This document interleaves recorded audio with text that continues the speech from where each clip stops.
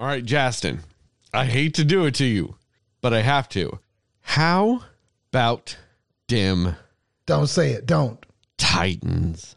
Man, why did y'all do the Buffalo Bills like that? They were unbeaten too. Yeah, I know. We treated the entire Buffalo Bills team like Derrick Henry treated Josh Norman. Oh, God, that's true. That was a microcosm for what happened in that game. And I was like, wait a minute, but they're undefeated too. Like, this shouldn't be this lopsided. And it just was.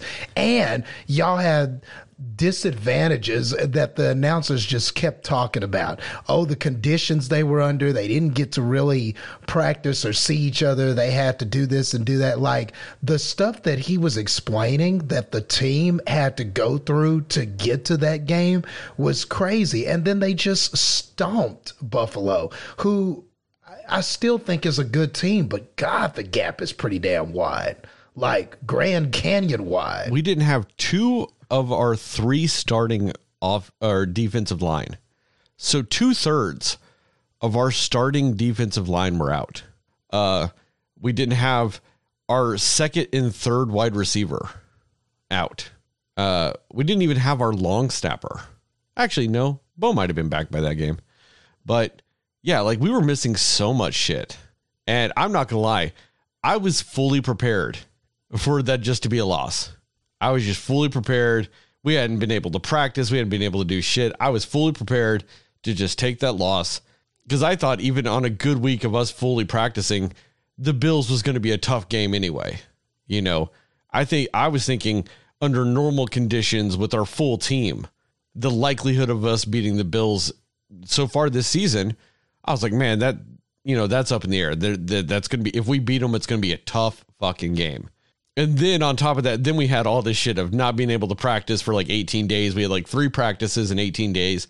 And I think that accounts for the illegal practice we had, like on top of that and like all this shit. And I was like, man, there's no way in hell we're beating them. And it was just a shellacking. I don't use that much, but it was a shellacking. I'm really surprised, man. The Bills, I mean, they're a pretty balanced team. You know, they've got good defensive players and they have a good offense. They're just a very balanced team. And that just, I was shocked that it was that lopsided of a victory. Like, y'all must have just been salivating to just hurt someone. Yeah. So, and, you know, and I thought it would be, I tried to be fair. I thought this would be the worst week to ask you the other question that I could have asked you. Yeah. That I knew you thought I was about to ask you. I did. I was like, how could you do this? No. This was not the week to do that. That would have been cruel. You already had it tough. I wasn't going to lay it on like that. And so that concludes our 4-minute segment on football. And I do have a song actually, Justin. So Justin, sing me a song from the 80s that is nostalgically a hit and everybody loves it. But deep down in your heart of hearts, you know, sucks balls. Let's get physical, physical. Let's get physical, physical. There you go. All right, Dastin, that's a win for you. That's a win. You know that song ain't no that's good. a win. Come that's on. a win. I can't you know deny that's that not one. a song is no good. We not. all know it. It's not. I can't deny it. You got me on that one. That was clean. So Heather, the same one to you. What's an 80s song that everybody loves? It's nostalgic. It's a hit. It's amazing. Everybody loves it. But deep down, you know it sucks. Total Eclipse of the Heart. What the fuck? How do you not Do you love like that that song? Whoa. I don't. It's boring. It's kind of boring. Total Eclipse of the Heart is boring? To me, yes. I don't even know what that means. Okay. Well, I clearly lost then. You did. You did. I was not ready for that. It's all right. It's kind of on par with my record right now anyway. Yeah, but that was a clean loss. All right. I mean, Justin, what do you think about her song choice? Man, I thought you were going to sing Love Shack or something like that. I was hoping that was coming. Yeah, I would have accepted Love Shack. But Total Eclipse of the Heart? I mean, maybe it's just me, but I It's not a jam of mine. Sorry. I mean, I think it is just you, like in the world. In the world. My. I mean, wow. That took me aback. That like, whoa, I'm shook after that. I'm not going to lie. I was not prepared for that. Oh boy. Whew, that hurt a little bit. I didn't know you were such a big fan. How are you not? Like, that's the thing, is how are you not a fan of that song? Whew. Of all the songs of the 80s to choose from, you went after that. Woo. Yeah, I'm almost speechless. Man. Wow, Heather. I mean, I know I've had some controversial opinions on this show, but that takes the cake. I mean, Of does all she? the things on the show, of all the things, that's Yes. the most controversial thing that's ever been said. Yes. Okay. Then maybe that should be a win for me since I beat you I was out in about to say, controversial things. does she deserve a win for flooring you like this? I mean, I don't know. I mean, that was a TKO, but I mean, I'm wanting the ref to check her gloves for fucking lead or something. I want to make sure, like, they need to check that wrapping, make sure she did everything legit. Need to take a drug test, make sure she's not on those steroids. I mean, if I have to, I'll take the loss, but I'm going to fight it for a little bit. That was a deep cut, huh, for you? We're going to have to get the fight commissions on this one. Lots All of right. stuff. It looks like I'm going to have to do another poll to see if everyone agrees or not. Man. And now you said TKO, and now I'm thinking about that Timberlake song. Well, that's not from the 80s, so you're fine. Yeah, I know. But still, now you got me thinking about it. Is it a weird time when you watch boxing or MMA that anytime somebody says TKO, you just start thinking, Justin Timberlake in your head? TKO, TKO. That song is tight, though. But anyway, not every time, but I don't know. It was something about the way you said it, man. It just, you said it in that perfect way that I think it happens on that. The way he says it, I don't know. Something just triggered it. Maybe because we're thinking about songs. Who knows? I was going to say, maybe it's because we're talking about music. Yeah. So, but yeah, I think that is the most controversial thing ever said. I think that's more controversial than me not liking Avengers Endgame. That's, that's a deeper betrayal than the Channing Tatum debate. I mean, I don't feel betrayed by this one as much as I just feel bad for you for not liking that song. Oh, my. Like, just never in a million years was I expecting that song to be what you sang. Well, I'm sure there are others I dislike way more than that, but I had like a 2-minute time frame to think of one. I was about to say you had at least 4, but no, you're right. We didn't talk about anything like that in the first 4 minutes. Oh, man. I am shook. I think that's more controversial than anything I'm going to say in this episode, especially. And if you can't tell, I don't like the movie we're talking about tonight. So we'll definitely see about that one. Let's cue the theme song.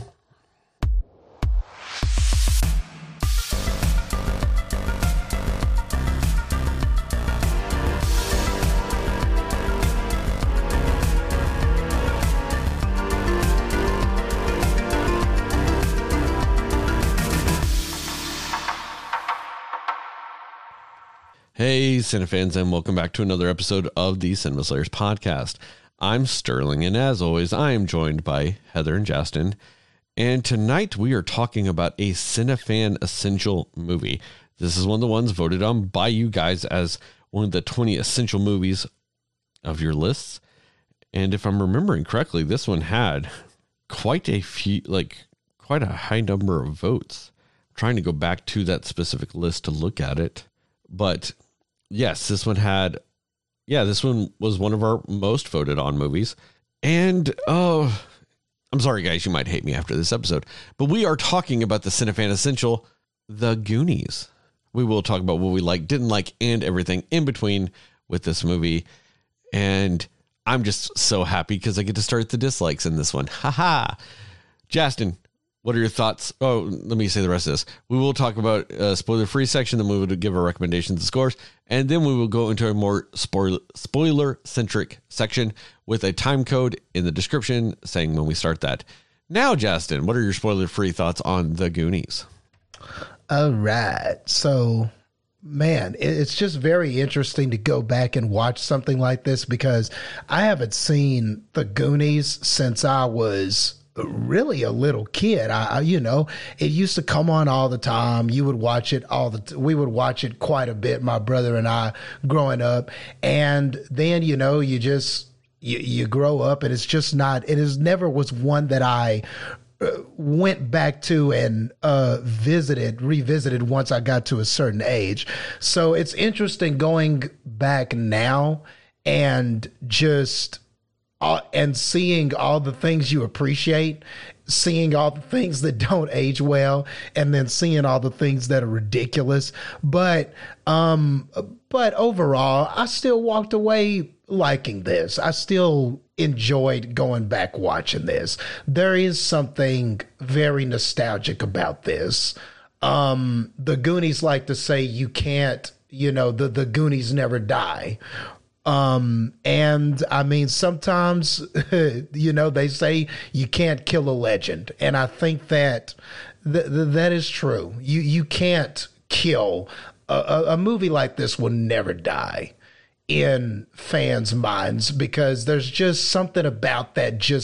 It's Indiana Jones with kids. That's really honestly what this is. And instead of Nazis, you have escaped convicts, and if you could separate Indiana Jones into about 6 or 7 kids, that's essentially what you have here. So that's what this is, and really, I mean, that's really the heart of it. Simple plot, and everything like that. I think the first part of it, and we'll get into things more specifically, but the first part of it, I think, is the worst part of it. I think that, at the beginning of the movie is just a lot of kids yelling at each other.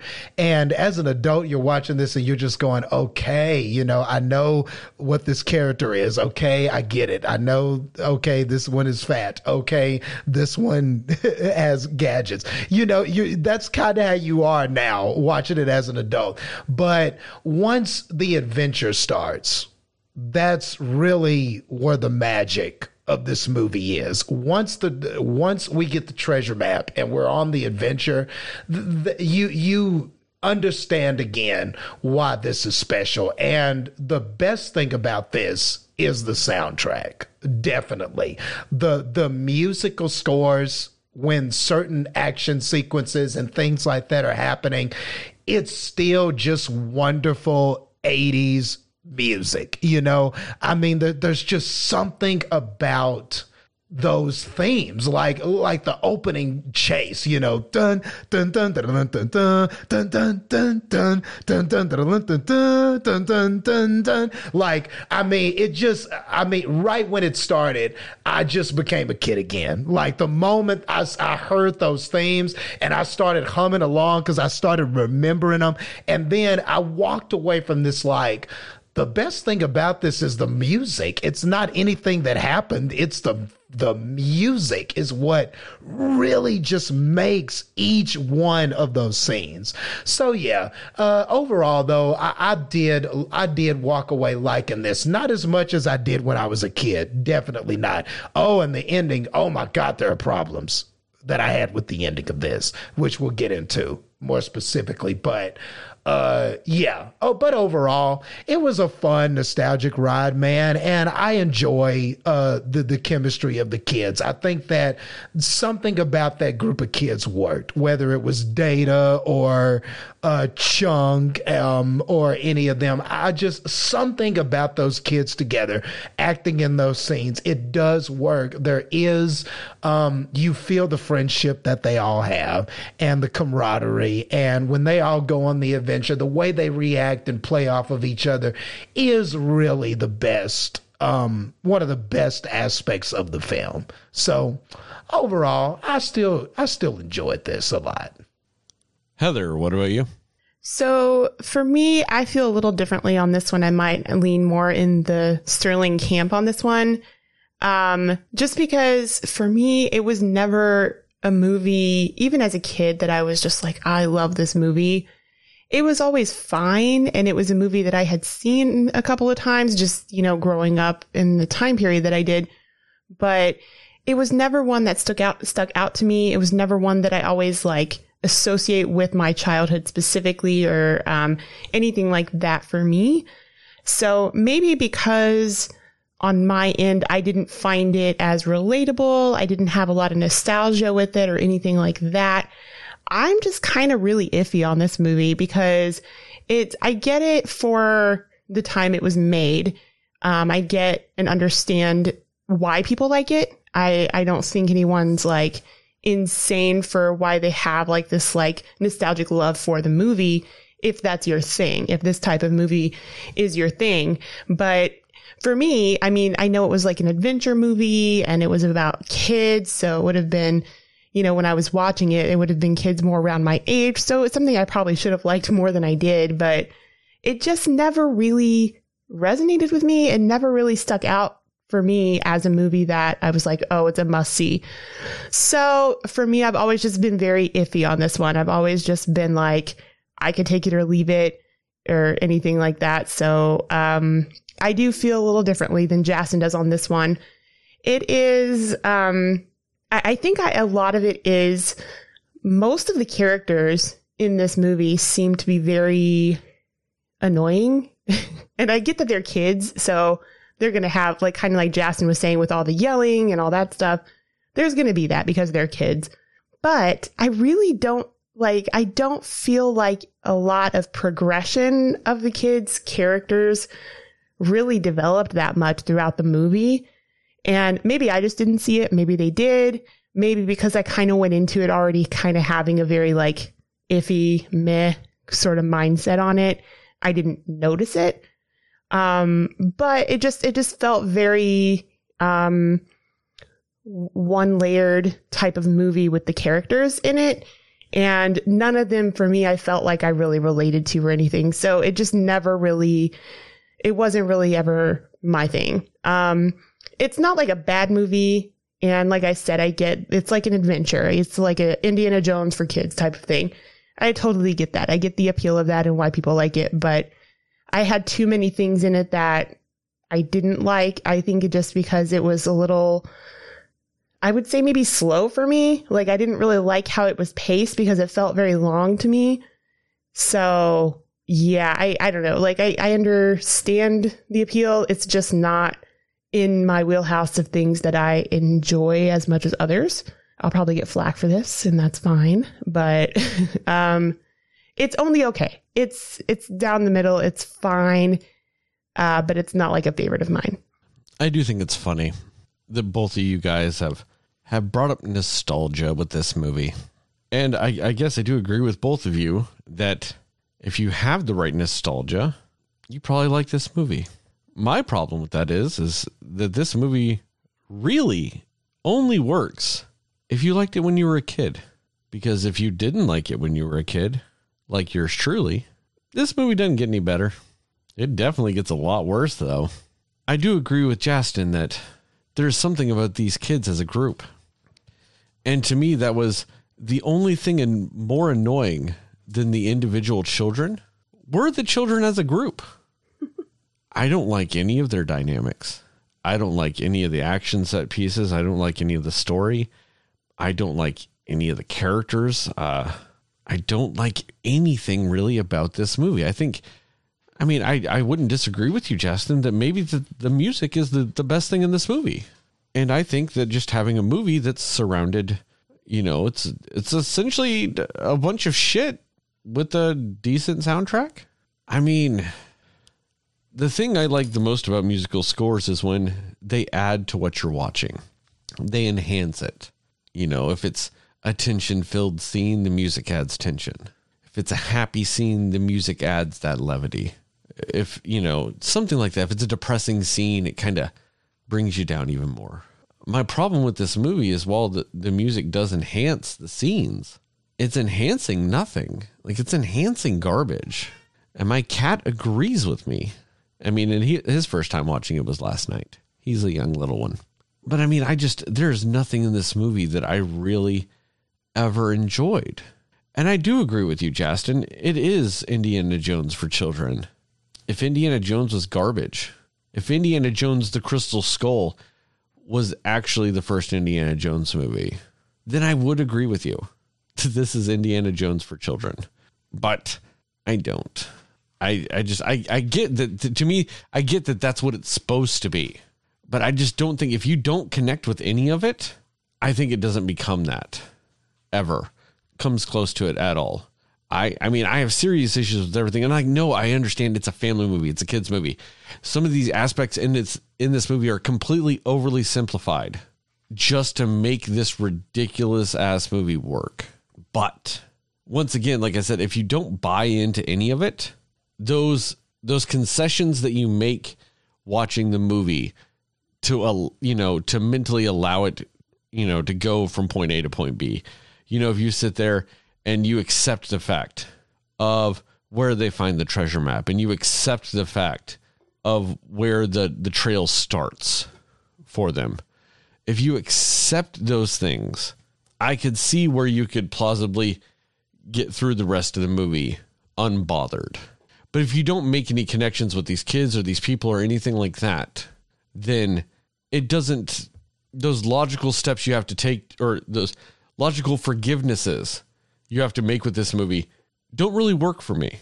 Plus, I kind of hate how they said the name of the movie 90,000 billion trillion times in this movie, because they are Goonies, which I don't know, apparently is people that live in the boonies of this one area, essentially what they're kind of referring to ish, maybe something. I don't know. I didn't care because it was annoying and dumb.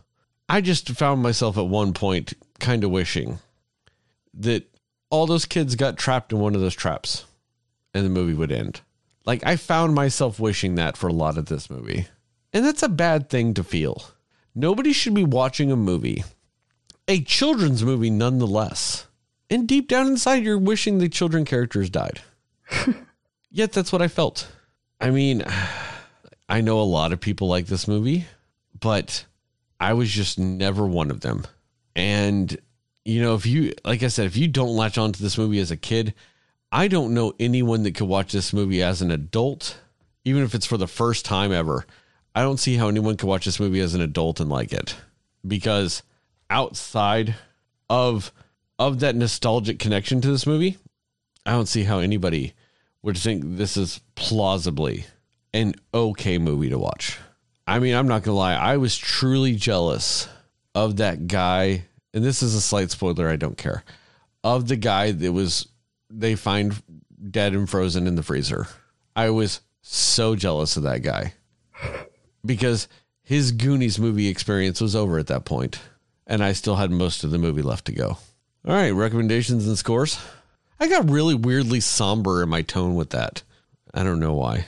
I think it's because that's how little fun I have with this movie, is it just makes me somber. Recommendations and scores. Heather, go. I agree a lot with Sterling on that sentiment. I feel like if you didn't really care for it when you were younger, you're going to have a hard time really caring too much about it now, which is the case for me. So I don't specifically say I recommend it because it, like I said before, it's not really a favorite of mine.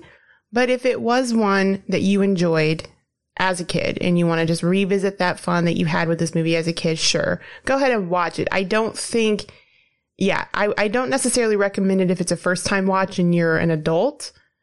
But if it's one that you just want to, reminisce on your childhood and just kind of look back on movies that you loved as a kid, sure. But I can't strongly say that personally I would recommend it. So that's where I sit with it. I'll probably give this like a little less than half, probably. I'll give it 48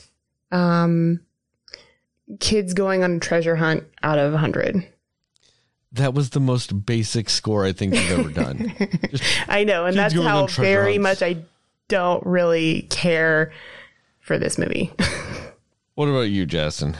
Cool. So yeah, if you're somebody who is, this is a cult classic. So, obviously, it's hard to believe that we're talking to people who haven't seen this. I mean, I'm pretty sure this is like just one of those movies that this is, The Sandlot, there are these kind of American family classic movies that are just kind of that's where they are. They're just in the annals of time as there are these 80s classic movies. And it's funny because it's really movies like this that pave the way for something for a lot of the movies that we have now that pay homage to 80s style and 80s movies and different things like that. So I think that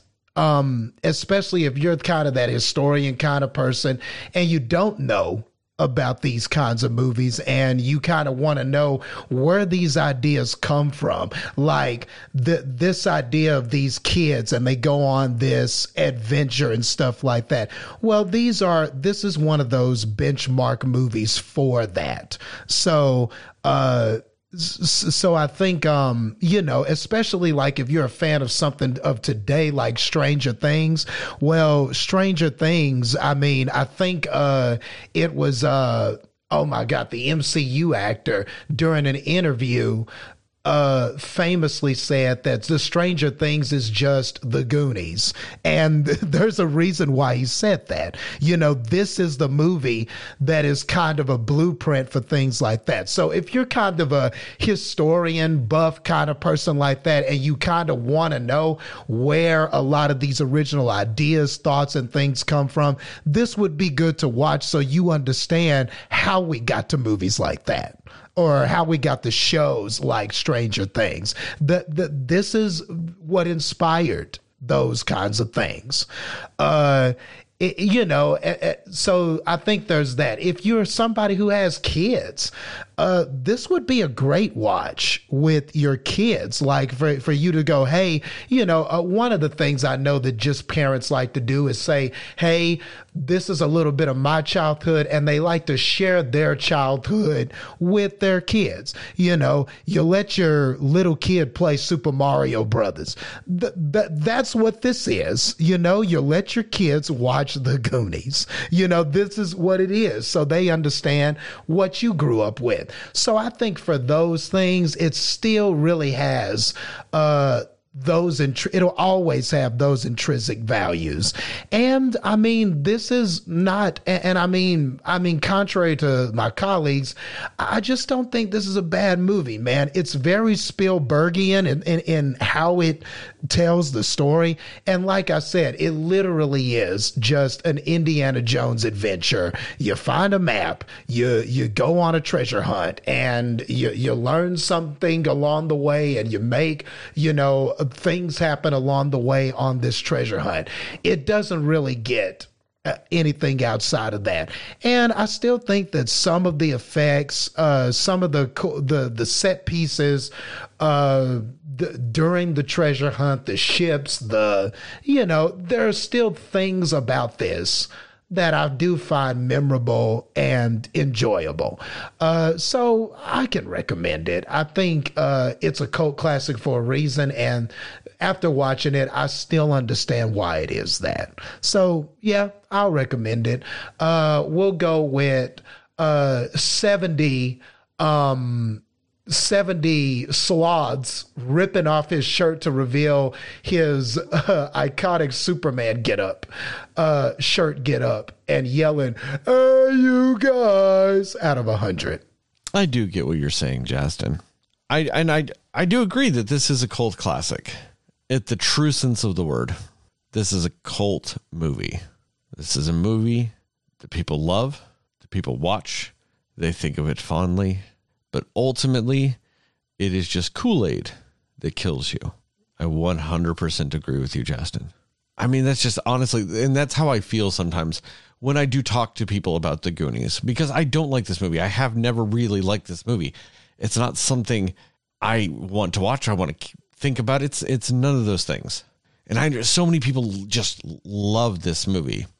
And when I talk to people about the Goonies, I do feel like I'm just a normal person, like talking to a cult member. Like, that's how I feel So, I mean, I'm right there with you, Justin. This is a cult movie. It is a classic example of a cult movie. That's the only way I will use those words in the same sentence, referring to this.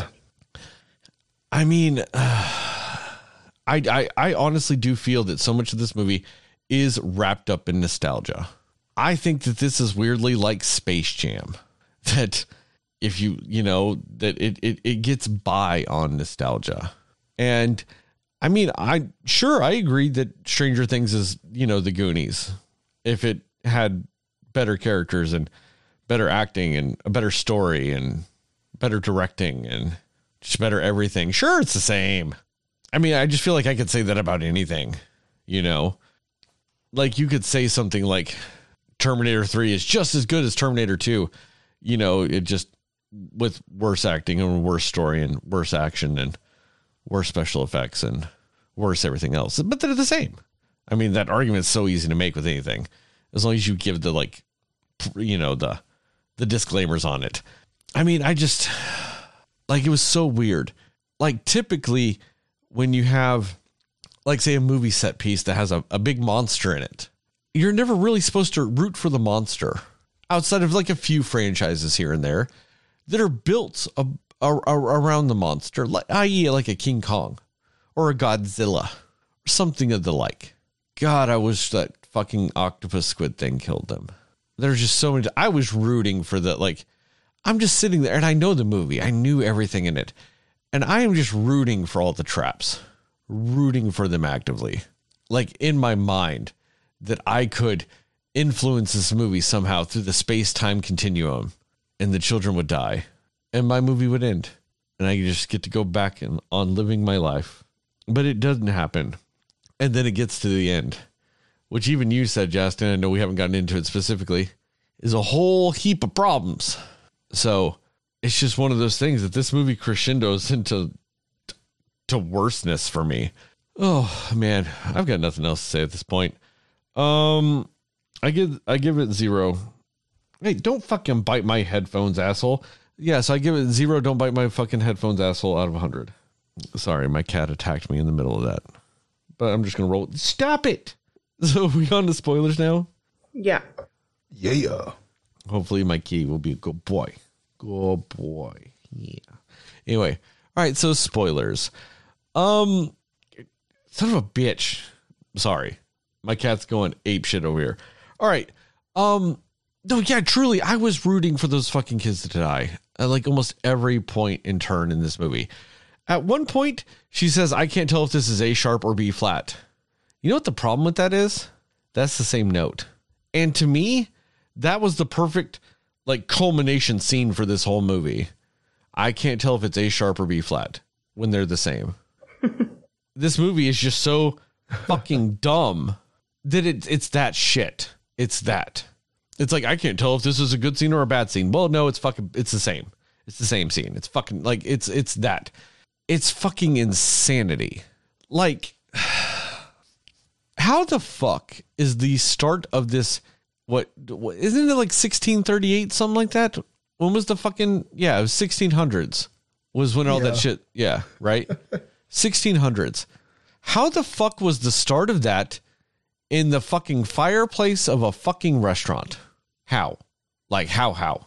And they built the piping for the country club through one of those tunnels and somehow just nothing. No one has any idea this is there.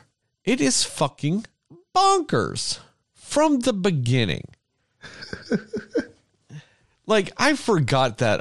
I forgot that it starts in a restaurant.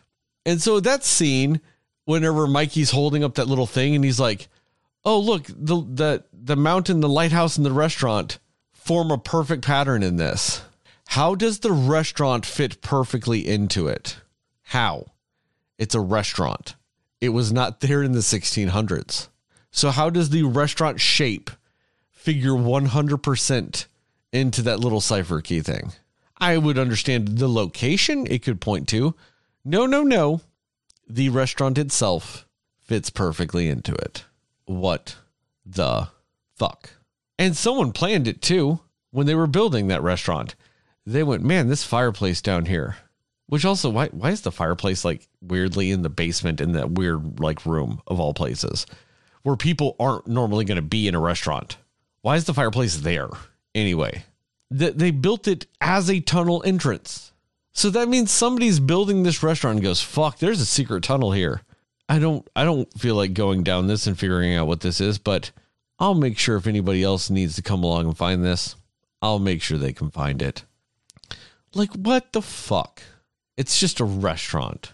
It would have made more sense if that was in the lighthouse or something, because I mean, ideally you wouldn't expect a lighthouse to last 300 and something years, but for shits and giggles, let's say a lighthouse does. You know what I mean? That would be more understandable as something historic, not a restaurant. And then on top of that, One-Eyed Willie, this whole thing posits that One-Eyed Willie creates this map, and in doing so, reverse engineers all these booby traps. Like he's going through the tunnel backwards. I mean, I guess he'd be starting out, like at essentially the restaurant and building this tunnel that way, building each trap as he goes, all the way to his ship that is like encased in a cave. And maybe I wasn't paying attention, but did they say how how his ship got stuck there? I don't remember if they said. I don't think they did.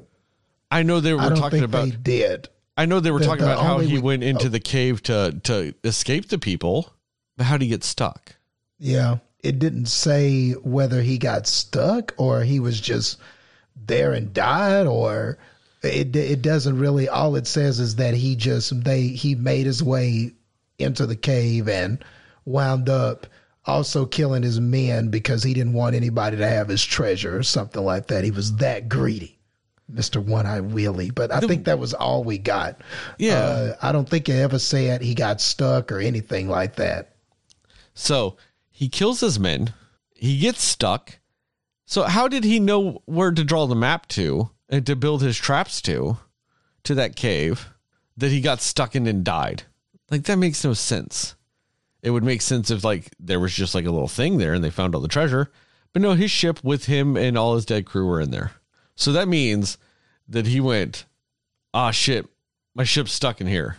Let me reverse engineer a map and treasures, or like a map and traps to the area my ship is stuck in. But let me also leave this map on the outside with this little thing that points to the beginning. And then I'm going to go back in there and die with my ship. Like, fuck off. That's so dumb. And then, like, how did he know his little squid thing was going to be alive still? Like, that's 300 years. How's it still alive? I mean, I understand there's, like, giant squids, and maybe they do live that long. Who knows? But how did he, like, if it was a giant squid and it was going to live that long, how did he know it was going to live that long there? Because he couldn't have caught it when it was big. It'd be too big. But then on top of that, what was it eating to stay that big and grown? I know I shouldn't think of these things because it is a kid's movie, but it still makes no sense to me. Also, why at the end of the movie did those kids just let that ship float away? Like, the whole point was to get the money off of it. What did they call it? The rich stuff? Rich things or whatever? What'd they call it? The rich stuff. Fuck off. That is so dumb, too. Like, I understand that they're trying to, like, do, like, oh, this is, like, Goonie kid lingo. They're not going to say rich stuff. They're going to say fucking gold. They're going to say treasure. They're going to say rich stuff. What kind of garbage ass bullshit is that? And like, it's just the whole idea that these kids were like, no, we're Goonies and we stick to, to me, that was so fucking annoying. That kid, Mikey, was the most annoying character of all of them. Like, I should understand how this kid feels because I fuck up words on a constant basis. It's what I do. You know what? At this point, I'm proud of it. I own it. It's me. But he like fucking didn't know the most basic ass fucking words ever. And he's just like fucking them up. And when his brother's correct, he's like, that's what I'm saying. You interrupted me though. Like, what is that? It's fucking annoying. And like, he's just sitting there putting everybody's lives on the line. Cause he's like, well, we gotta get to gold to save my house. Fuck all your houses. Like, he cares about his. And I know he like sits there and tries to pull that bullshit of like, but guys, if we move, then we'll be split up and you'll be sad. So we're doing this for you too. Or like, oh, like they always look down on the Goonies. Now they won't look down on us. What happened at the end of the movie? He only got his shit.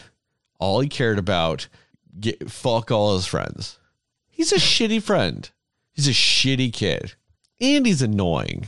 And he's kind of a sex pest for like macking on his like brother's girlfriend and not telling her. Come on. It's that fucking 80s bullshit. Fuck this movie.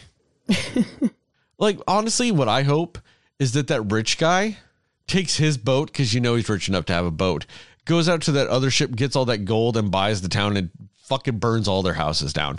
That's what I hope is the secret end to that movie. Oh, Since boy. they just let the fucking ship float off, and anybody that comes across it gets all the rest of it. I hope it's the rich guy. Like, that's my fucking goal. Like, that's my dream, is that the Goonies were burned down by that rich guy because he went and got all the rest of the money off that ship. Like that. And that's like was so dumb about it too, is they're just like, oh, and all the adults. And that's what I guess also pisses me off, is that all the adults are just standing there on that fucking beach watching a fucking pirate ship just mindlessly sail off into the ocean. How fucking dangerous is that? Like, what if you've got a bunch of fishermen on a dock, like bringing in their shit, and this fucking pirate ship just comes and slams in and kills them? That is just drastically irresponsible. And these adults are just staring at it like, oh, that's so crazy. It's a pirate ship. What the fuck is wrong with these adults in this fucking town? And like, how did those bad guys get away from the cops? Like, there's like 5 roads in that town. How did they lose them and end up like all the way over there? Right. There was some sort of beach race or something that was happening. Oh, There yeah, was some that's sort of right. race along the beach, and they like blended in with a bunch of these cars and, Yes. and lost them in that Yes. race or something. You were 100% right on that, Justin. I'm sorry, I block out bullshit. But you are 100% right, Justin. I just forgot about that. And like, how did Chunk and Sloth catch up to him? Like, how did they catch up to everybody with all the fucking traps and all the other shit like that's happening? How did they fucking make it like catch up to him and shit? Like, I still don't even really understand how the adults made it there and all that other shit. Like, it's just, ugh. And like, oh, the whole walking the plank thing. And that fucking annoying ass girl too. She was just like, oh, the scariest thing was walking the plank. Why? You already swam to the boat there in that water. You knew you could swim in that water. And she's like, you can't swim with your arms tied. No, people do it all the fucking time. Like, it's just one of those things. It's like, oh no, I can't go into the water I've already swam in. Oh no. Like, what kind of dumb shit is that? And like, why would the bad guys even do that? Like, oh, you're all going to walk the plank. It's not the fucking ocean. That's what makes walking the plank scary, is you walk the plank into the ocean. And I don't know if anybody knows this, but here's a little secret. The ocean's really fucking big. And so that's what makes like walking the plank scary, is you're just dropped off in the ocean by yourself. You know what's not scary? Essentially getting walked off the plank into a swimming pool that you've already been swimming in. It's like you just went and did some laps in the swimming pool and went, oh no, I can't jump off the high dive in this pool. I don't know if I'll be able to swim in it. Like, it's that logic. It was dumb. And the fact that the adults were like, oh, we're going to make them walk the plank. Fuck off. It was dumb. I just feel like this whole movie, like, and I guess that's what's so annoying, is that it's like, oh, look at these kids.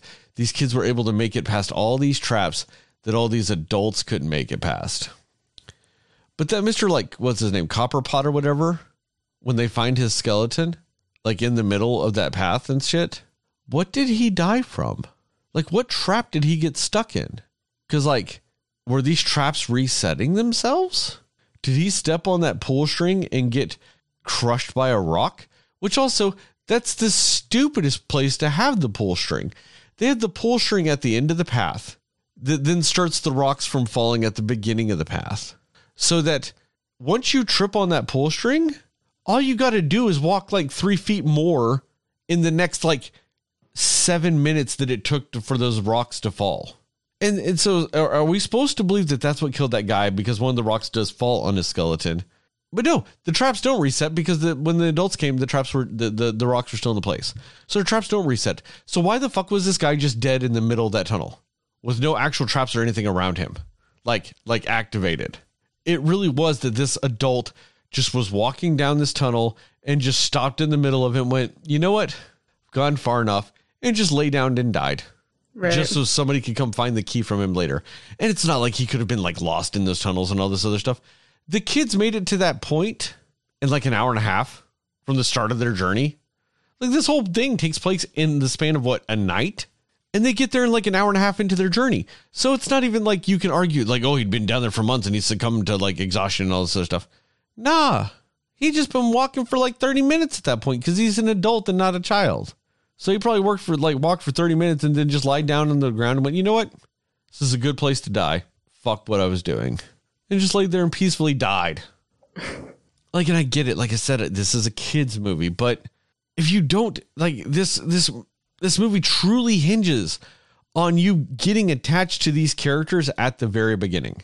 If you don't get attached to them in the first like 5 minutes of this movie, I don't see where in this movie you're supposed to get attached to them, because it's surely not on their journey, because they are the most annoying people in the history of existence at that point. You know that scene in Dumb and Dumber when Harry and Lloyd are like, no, this is the most annoying noise in the world, and they're both doing that screeching noise in that guy's ears? Yeah. This is the movie equivalent of that noise. Or at least those kids are. So I just don't know when you're supposed to actually develop that bond with the kids. And since I can't develop a bond with anybody in 5 minutes, I'm sure as fuck not going to do it with this movie, because I don't know another scene in this movie where you're supposed to. I don't know. I'm done. Who's next? Is it Justin? No, wait, it's not Justin. It's Heather. Wait, is it? Oh, see, that's the problem with having 3 segments, is then like it goes back to the first. So I guess it's Heather. No, is it Justin? I don't know. Fucking one of you guys go. I don't fucking remember any of my like things with this anymore. You guys have just been going first on the spoilers section, and it's just throwing me off my game. I don't know what's up and down, left, right. I don't even know what the fuck I'm saying anymore. One of you motherfuckers speak now. Okay, well, just because I don't feel like I have a whole lot more to add than what was already said from Sterling's segment, I'll go ahead and do mine really quick. I think that the whole not having a bond with the kids is probably the problem that I most have with this movie, because like I was saying earlier, I don't really feel like I relate to any of them. And you're right. I think that most of these characters are just really irritating. Mikey, actually, I didn't have that much of a problem with. Mikey and his brother, who Josh Brolin plays, I don't really mind them as much as the others for the most part, especially Josh Brolin's girlfriend. She was probably the most annoying of all of them. Like, I know she was supposed to be the damsel in distress and all of this, but she was just far and beyond. Like, everything that she did was just like, she was whining about everything. And that just really bothered me. And I was just like, the whole time I'm like, what do either of these guys see in her? Like, she's just annoying. Like, that was kind of my thoughts the whole time. But it just, and then Chunk was fine. I liked Chunk okay. The only time I didn't really care for him was when he was like, when he first got captured and then he was like confessing everything to the villains, and he was just nonstop like going and just wouldn't stop. And that was kind of annoying, but otherwise I liked Chunk. But yeah, it really is just more of like all the kids. I'm like, okay, they're cool. And Data was good. Like he actually might be the least annoying just because he probably talked less than the others. But he was cool though, because he had like those inventions and stuff, and that, and I see that was intentional because it helped them sort of get away and be able to not get caught so many times and things like that. But, for the most part, yeah, I didn't really feel like I either related to or sympathized with any of the kids really. So I think that was the reason I didn't really have a connection with this movie growing up. And I think that that's just probably part of the story they should have developed a little bit better. I don't have a problem with the story that they were telling, because I can forgive, the fact that it's obviously supposed to be for kids to enjoy more so than the adults.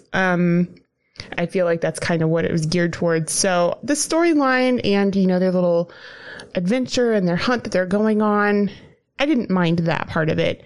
It was just more of, I think maybe the reason I feel like the movie went slower is because a lot of it was just these kids talking over each other and trying to outdo each other and just, like Sterling said, kind of being annoying for a lot of the time. But again, I know they're kids, so that's supposed to be like the appeal and the charm of them, the endearingness of them because they're kids. But it just didn't really work the way I think they had hoped it would, at least in my opinion. But yeah, so really the only more tolerable ones were Josh Brolin and Sean Astin and Data. Those were the only ones that I was like, meh, all right. I do think it was a bummer that Chunk sort of missed most of that adventure because he kind of got captured and kind of went off and did his own thing.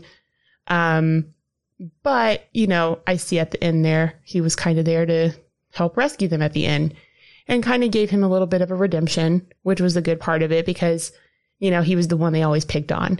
And I think that's another thing too, is I get that they're like a group of friends and a group of guys that kind of do like some roughhousing and all of that. But I never really like it when I feel like friends are like fat shaming their other friends, like they were really mean to Chunk. At least Mouth was. Like he was really mean to him. And I just never really liked that. When it was like the friends that would make fun of the others for being fat or whatever, it always just bothered me, even when they were kids. And obviously kids aren't going to really know better at the time or whatever, but I never really cared for that. So yeah, that was kind of another thing that bothered me about it. But yeah, honestly, it really was just, there was potential there to make the dynamics between them better. But I feel like they spent a lot of time building up that, kind of like Justin was saying, where they're yelling at each other and you're trying to prove that they know each other well and that they're good friends. And so that's just their dynamics together, is just them yelling and outdoing each other and just being boys, but I think they spent a little too much time on that instead of actually building these character developments in these kids throughout the movie. But yeah, I don't know. It was just kind of an iffy thing for me. And yeah, so I really just kind of wanted to add what Sterling said, because that was most of my issues I had with the movie too. And also the whole thing about Mikey, in the dark kissing the girl that his brother was dating. I'm just like, there is no way that she is not going to know that that's not Josh Brolin. Like, that kid was how much shorter, and the braces, and like, it's just, there's no way she wouldn't have known.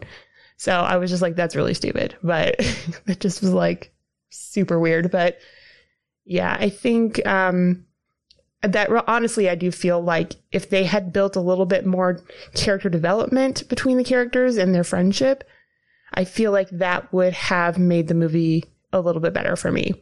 So that's the only other thing I wanted to add. All right, Justin, your turn. Okay, cool. As far as I'm concerned, like, I think that at the beginning, I just think that what it needed probably is, or at least at points in the movie.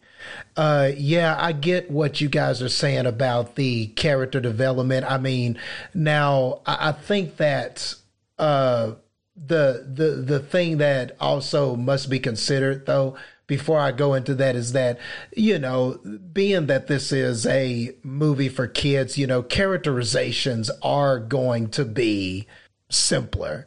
They're going to be simpler for kids to follow.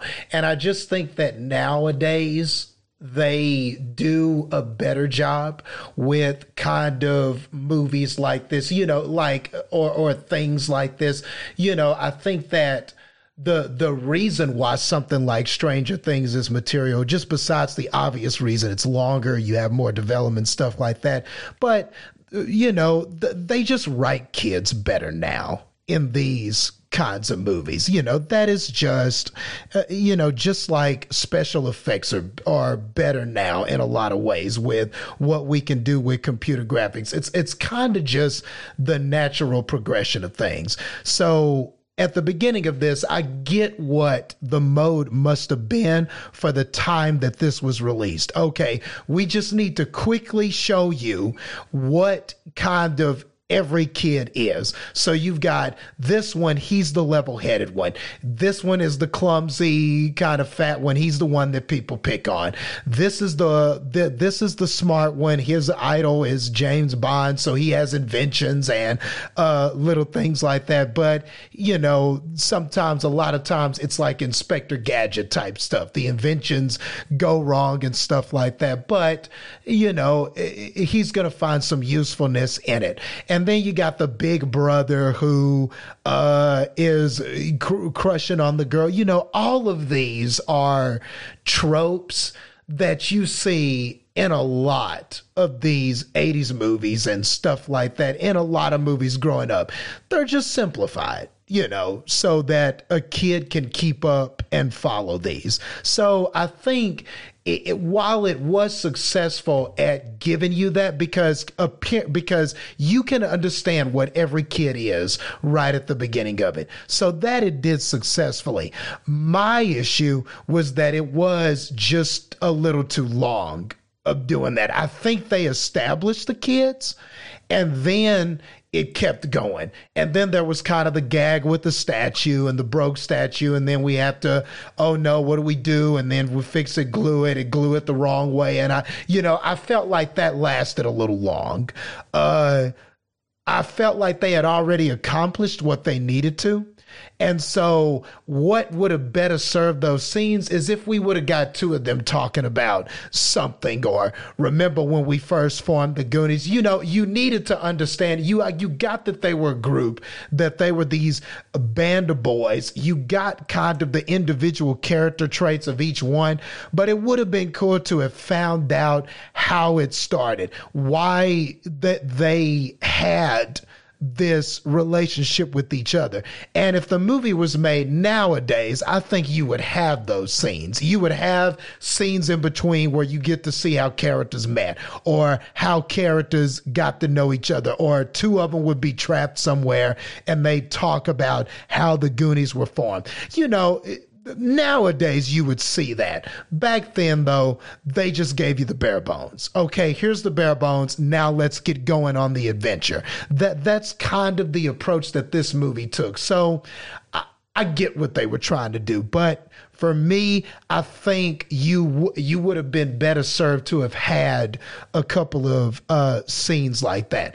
And then a lot of the camaraderie they showed was just a bunch of wisecracking to each other. You know, it was a bunch of wisecracks back and forth, kids yelling and stuff like that. And at first you're like, okay, I get it. I get who they are. But after a while, you're like, okay, let's change the tone here. And they never did. So I think what we needed was a change in tone. And maybe they thought they did that whenever the danger is introduced and you find out that the house is going to be foreclosed and they're worried about the fact that they're not going to be seeing each other again. So I get what the movie was going for, but because it was so simplistic at the beginning and you didn't get a sense for how important this group was to everybody, so maybe that didn't land as well whenever they're like, oh no, we're in danger, and you know, once this house gets foreclosed, we're going to have to move away, and we're going to be, you know, maybe that didn't come across because it was so simplistic at the beginning. But it's kind of a catch-22. You know, if you do that, will kids be able to follow it if you do that? And if you don't do it, then this is kind of what you get. So I kind of get both of those. I thought the opening scene was very exciting. I thought that was actually kind of cool, and I had forgotten a lot of those details. I forgot about the fake suicide and the getaway. And like I said, the music really enhances a lot of these scenes. Like I talked about the opening chase and all of that, and I thought that was energetic and it was fun. And when I'm watching this, I'm trying trying to also just imagine what I must have been enjoying about it as a kid. And I thought it was exciting. And the music really added to that. And it just started the film. I thought that was an effective attention grabber. And like I said, the beginning struggles a bit, but I think once it gets on the adventure, and again, some of the details you guys are talking about with the treasure hunt and Cobblepot, the original treasure hunter, this is just all simplified Indiana Jones stuff. You go in there and the original explorer or some of the original people that were down there are killed by traps. Indiana Jones. The only difference here is that I get what Sterling is saying. It was simplified. So you didn't understand how he got trapped under that rock, or was it a different trap, or was it and I mean, they simplified it. So you're probably just not going to get as an elaborate explanation as you would get in an Indiana Jones movie. Data is my favorite character. I really I liked him when I was a kid because I just thought that his inventions were cool. And I was a big Inspector Gadget mark growing up. And I mean, let's just be honest here. The demographic for this is young kid. This is young boys. That's kind of the crux of what this of the demographic that they're aiming this at.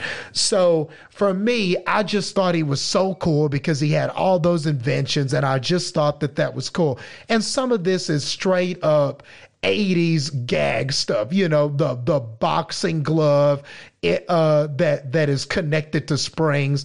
That is straight out of some Looney Tunes, Bugs Bunny, that's what that is. Or the teeth, the plastic teeth that clamp onto everything and somehow clamped and saved him from spikes when that shit would have just gave away and he would have died. This is, I mean, obviously it's dumb, but this is Bugs Bunny cartoon type of stuff. You will see the same type of gags in that kind of stuff. So, if you know where this stuff comes from and you grew up with that stuff, exactly what they were going for.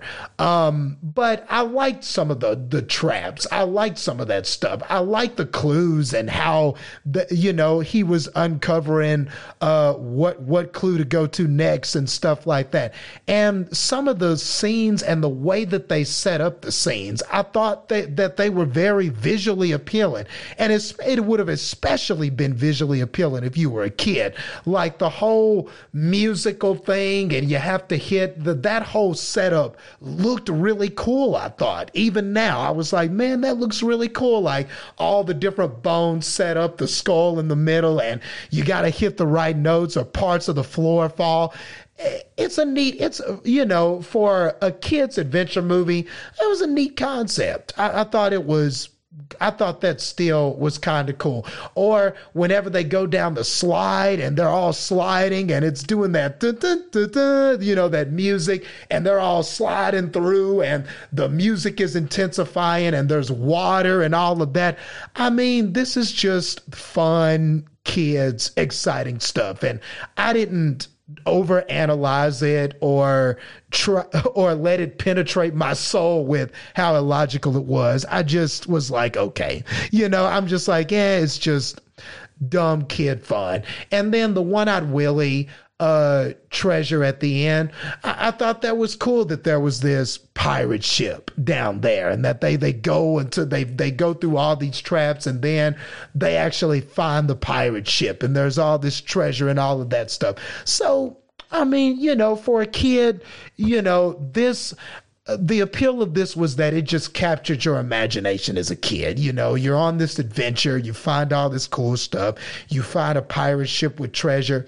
All of that is just for a kid would be very imaginative and fun.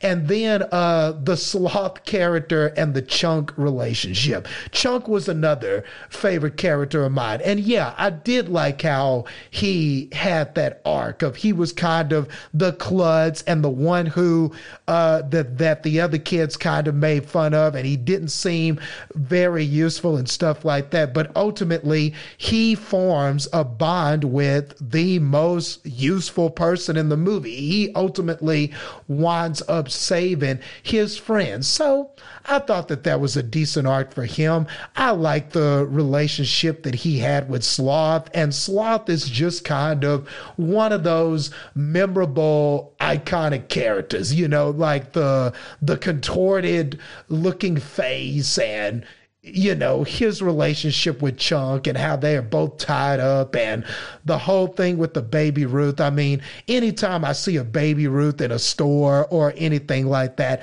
you just can't help but think of that scene with those two. So I still got a kick out of that. I thought all of that was funny, and I just found myself smiling just remembering those two together, and him copying Chunk with the "hey you guys" at the end. You know, it's just fun kid stuff, man. I didn't play too much into this or try to overanalyze it or anything like that. But when we get to the end, I guess that's where the adult in me really came through, because, oh my God, that they resolve all of that in like 2 minutes. And there was so much there.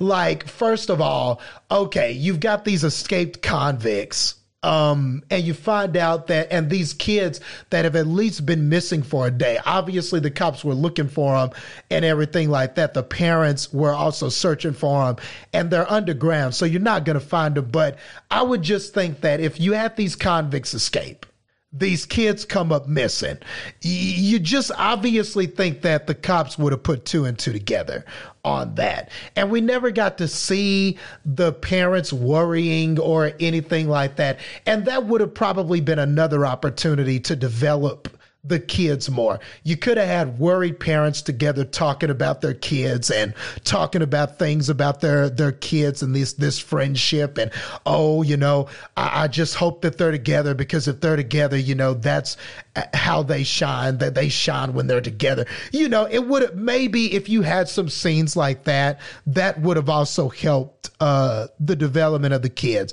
But we kind of just nixed the parents in this, and they show up at the end.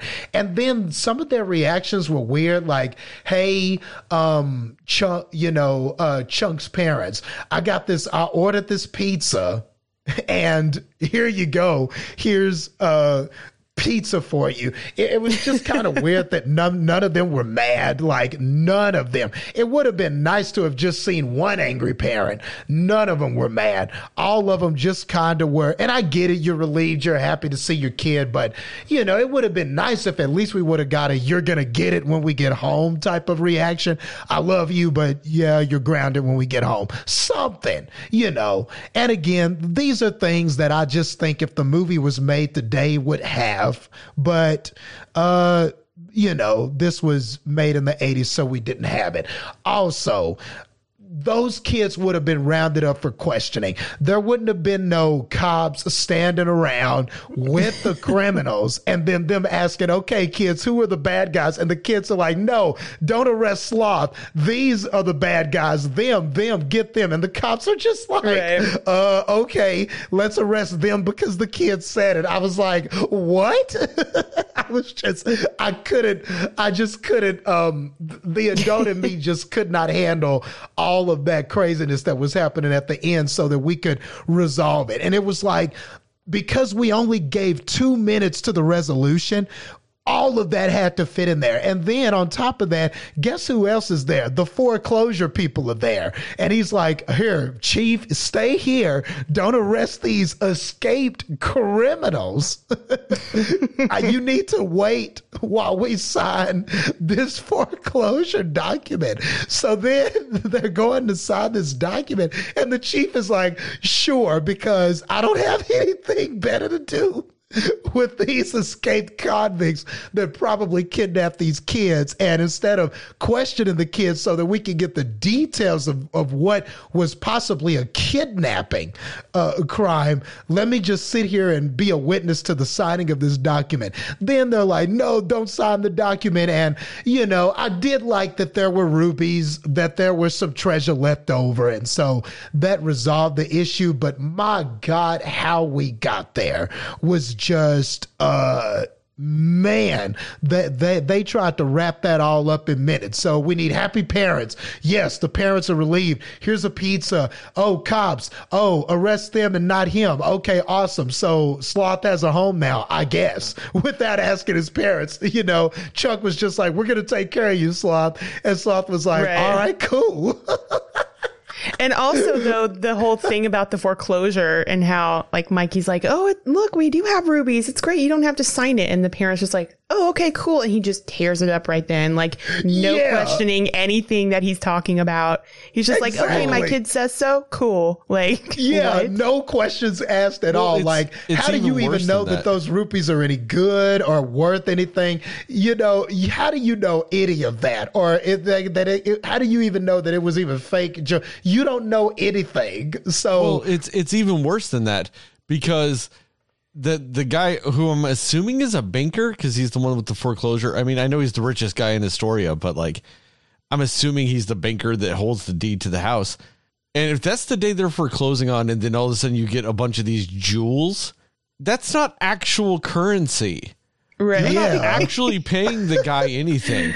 You need to go get those appraised and sold to pay him his money. And guess what? That's past the deadline. Your house is still foreclosed, bro. Right. Yeah. Or he could have upped the price, or he could have been like, well, now it's going to be twice what you was technically you're foreclosed. Well, you at that point he could be like, well, it's foreclosed, but I'll give it back to you for twice the price. You are right on that. He can't up what is owed at that point, because legally you can't. But you're right. At that point, it is foreclosed. He owns it. Yeah. He can go, you know what? You're absolutely right. This is your house. I'll sell it to you back for twice as much as it's even worth. Not what you even owe, what it's worth. You know what I mean? And you got to hope that you've got I don't know, they had like 12 jewels. You got to hope that's enough in general to cover all that. It's 12 jewels. It wasn't that much, because all the actual treasure is just floating somewhere in the Pacific Ocean now on a fucking pirate ship. Right. Yeah. Like, I mean, my goodness, man. And I think that was that's the biggest problem I had with this film. It wasn't the map. It wasn't Mr. Cobblepot under the rock. It wasn't even the booby traps or how One-Eyed Willie constructed this thing to go off so that his ship could sail out to sea, which I get. Okay, I get it. Like, he set this up so elaborately that nobody could get his treasure, that there was a way when he died, there was a way that ship would sell off so nobody could get his treasure.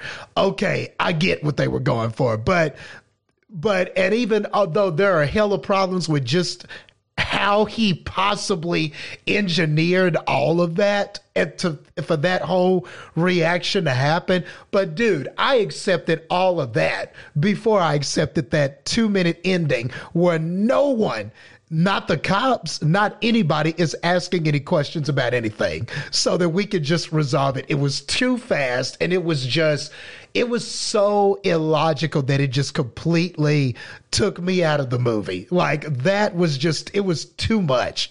It was too much illogical things all at once. I was like, wait, the cop wouldn't do that. Wait, you have a pizza. Wait, no, you don't know if those rubies are, well, you don't know what they're worth. Wait, you're tearing up the paper. Wait, why? What? It was just one thing after another. Nothing got a chance to breathe. And so I was so like dumbfounded by all of that. Now the ship coming out at the end and everybody going, oh, damn. I thought that was a good ending. I liked that, how the ship comes out and you get that last shot of One-Eyed Willie's ship just sailing out to sea. Nobody's, sailing out to sea. That's the last thing you see. I thought that was a cool ending to the film, but I think what overshadowed that was just all of that shit that happens before that. So the effectiveness of that, I thought, was taken away because you had to have all of these resolution pieces right there at the end, and you got no time to let those things breathe or anything like that. So yeah, that ending, I just had a ton of trouble with that ending and how everything just wrapped up nonsensical at the end of that. I do like how, Justin, you're talking about how you accept all the other bullshit in this movie, but then you go, and you've said it several times with emphasis, that the Domino's pizza bothers you so much. It does, dude. It did. And just of all the things, man, you accept everything else, and then you're just like, but they have fucking Domino's at 8 o'clock in the morning. Don't get me wrong. I think that's great. But I just think it's funny that that's like the straw that broke the camel's back is all this bullshit in this movie. And then you're like, and then there was Domino's. I'm telling you, man, as Cinefans, I love me some Domino's. That's like my favorite pizza chain right now. I love me some Domino's. I'll do that $5.99, get me 2 for $5.99 each in a heartbeat. But but come on, man. And it was fresh. That was hot, fresh pizza. So did we stop before we went to the criminals and the kids? Did we stop and order that and wait and then get in the van with the cops? Well, what Domino's is open that early? Right. That's what I want to know. 8 in the morning. I just personally, my logic behind why that doesn't bother me per se is that I would just assume that family owns Domino's. Like they own the local Domino's. Right. Okay. Yes. Okay. Yes. Yes. Justin is so bothered by it. So what I like to think is that just every 30 minutes that night while they were waiting for Chunk to come back, they would just make a new pizza and then make a new pizza. And then somehow they get the call that they found Chunk on the beach and they went, get that pizza out the oven. This is the one we're taking. And they just have this stack of uneaten pizzas. I could accept that. That's my logical thought behind it. And that's why that scene works for me. Nothing else in this movie does, but I accept the 8:30 in the morning Domino's. Man, I need to try that. Try to eat Domino's at 8:30 in the morning and see if I like that. I wonder, maybe the time do makes you it not taste eat cold better pizza? Do you not eat cold pizza? But never at 8:30 on the dot. I'm going to do it at 8:30. All right. And it's got to be hot and fresh. All right. You want a life hack for you? Get yourself an air fryer because reheating pizza, I don't sucks. like reheated pizza. Like in a microwave or in the oven. If I eat pizza and it's leftovers, it's always cold. But get yourself an air fryer because you can get that cheese bubbly again. You can get that crust warm and crisp. Air fryer is the only acceptable way to reheat pizza. Just that's a little life hack tip for you. But the other thing I want to know is you accept all this other shit. But if the logic behind everything is that One-Eyed Willie was he just born without that eye? Because why the fuck would the skeleton have it like that thing shut? There was bone there. Right. Yeah, there was bone there. Why would you wear an eye patch at that point? That defeats the purpose of the eye patch. So I have major problems with One-Eyed Willie. But my other problem with it is if he was so greedy that he killed all of his crew to not lose an ounce of his treasure, why the fuck did he make a map to get there? Why would you even do that? Right. Yeah. If you're just going to kill everybody that even knows where your treasure is and then just let yourself die there, why make the map? He's just a murderer at heart, I guess. It's weird. I don't understand it. Yeah, I'm not sure. Did he make the map or did they cobble? Nah, he made the map because it was from 1636 or whatever, 1638 or 83 or whatever the fuck the date was. That's the date of the map. That's right. So it would have had to have been him. And yeah, that's right. The cobblestone or whatever his name got it. And yeah, Cold and he was Stone the Creamery was already dead. Yeah, Cobblestone or whatever his name is, Cobblepot. That's the penguin.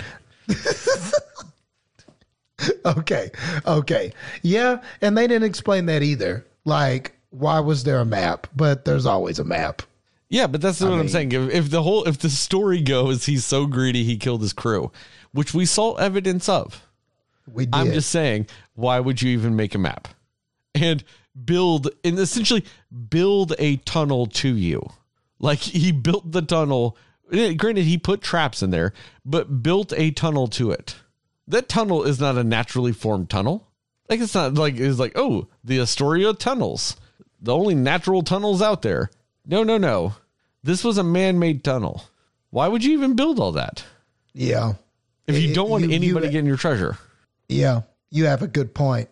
And again, this is just something where I feel like if it was made today, you would have had something in there. Maybe something like, after living there by himself with his treasure, he just kind of realized as on, death's bed, maybe he was like, damn, dude, how am I going to be remembered? Will I ever be remembered? I'm just going to be down here with this money.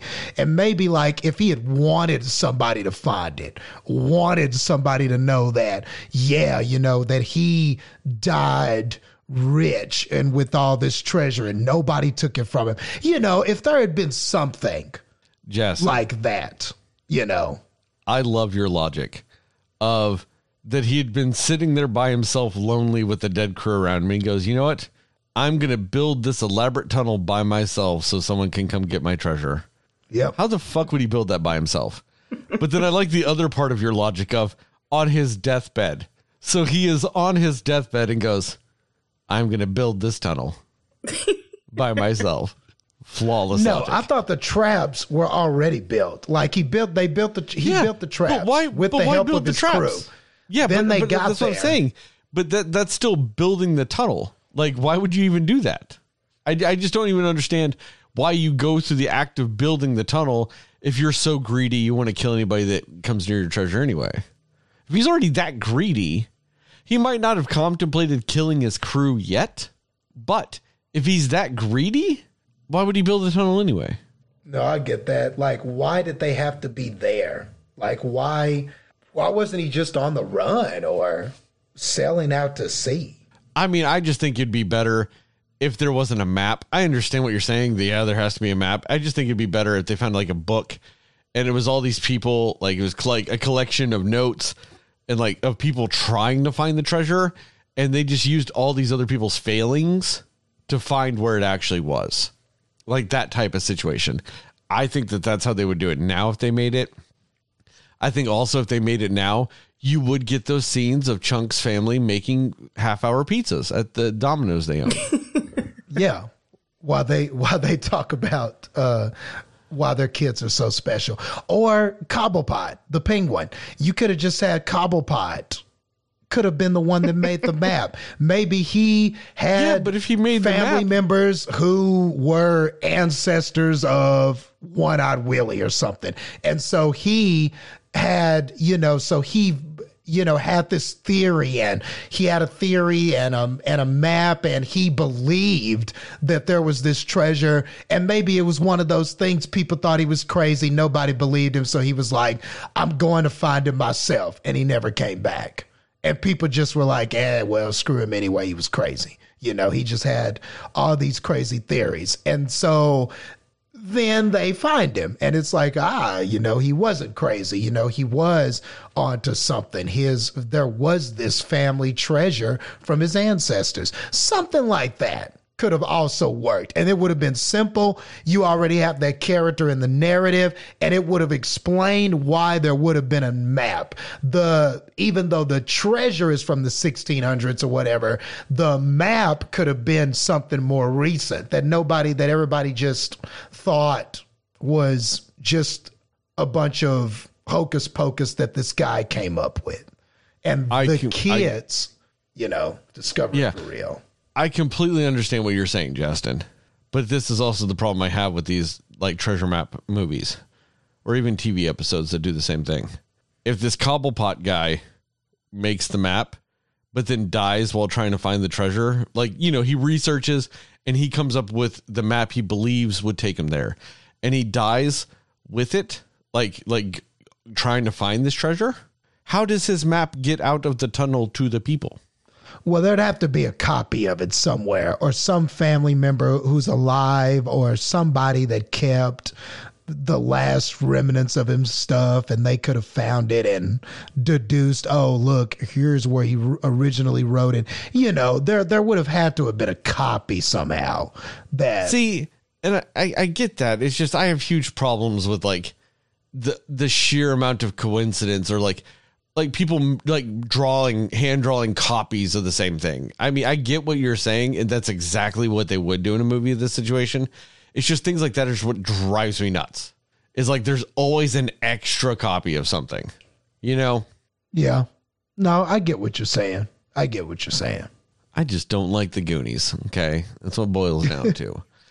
The whole movie, to me, your Domino's pizza issue is my issue with the whole movie. I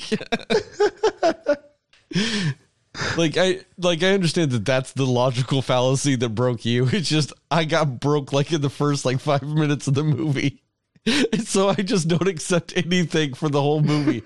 And I'm just miserable. And by the time it gets to the Domino's pizza thing, I am so beaten down by the illogical bullshit of this movie that I 100% accept 8:30 a.m. fresh Domino's. I don't accept anything else in this movie, but at that point I'm like, nah, I get it. It's like the opposite for Justin. Yeah. It was just too fresh, man. It was fresh. He was some of my grandparents would say frush. They used to say frush. You know, it was fresh. You could just you could see the steam coming from it, the heat coming from it. And I was just like, come on, dude. Did you guys stop? But I mean, hell, this cop was letting everybody tell him what to do. So I'm sure they just said, cop, open up this Domino's so we can get this pizza real quick for my son. And he probably would have just pulled over and done it. Well, see, all right. I have a question for you guys, and this might seem weird. How did your grandparents say the word pizza? As far as I remember, just pizza. I don't know why.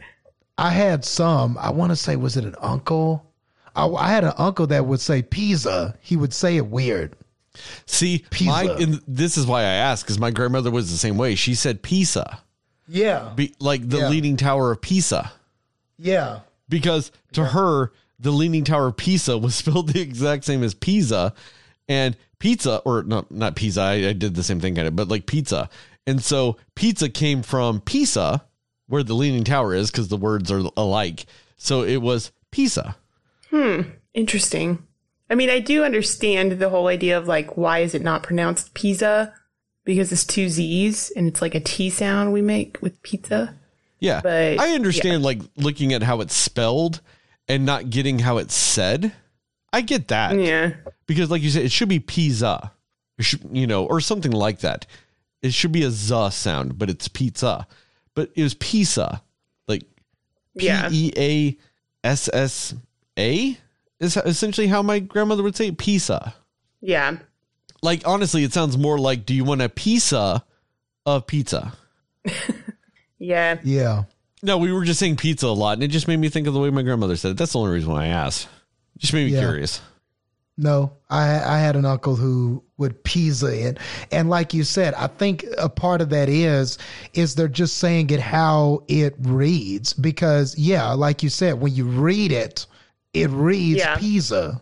It does. But, that's just our English language and just some of the stupidity of it. PH when we could just use an F, or, there are just a lot of rules with the English language that I think are kind of dumb. But well, see, now it just makes it sound like my grandmother doesn't know the difference between a Z and an S.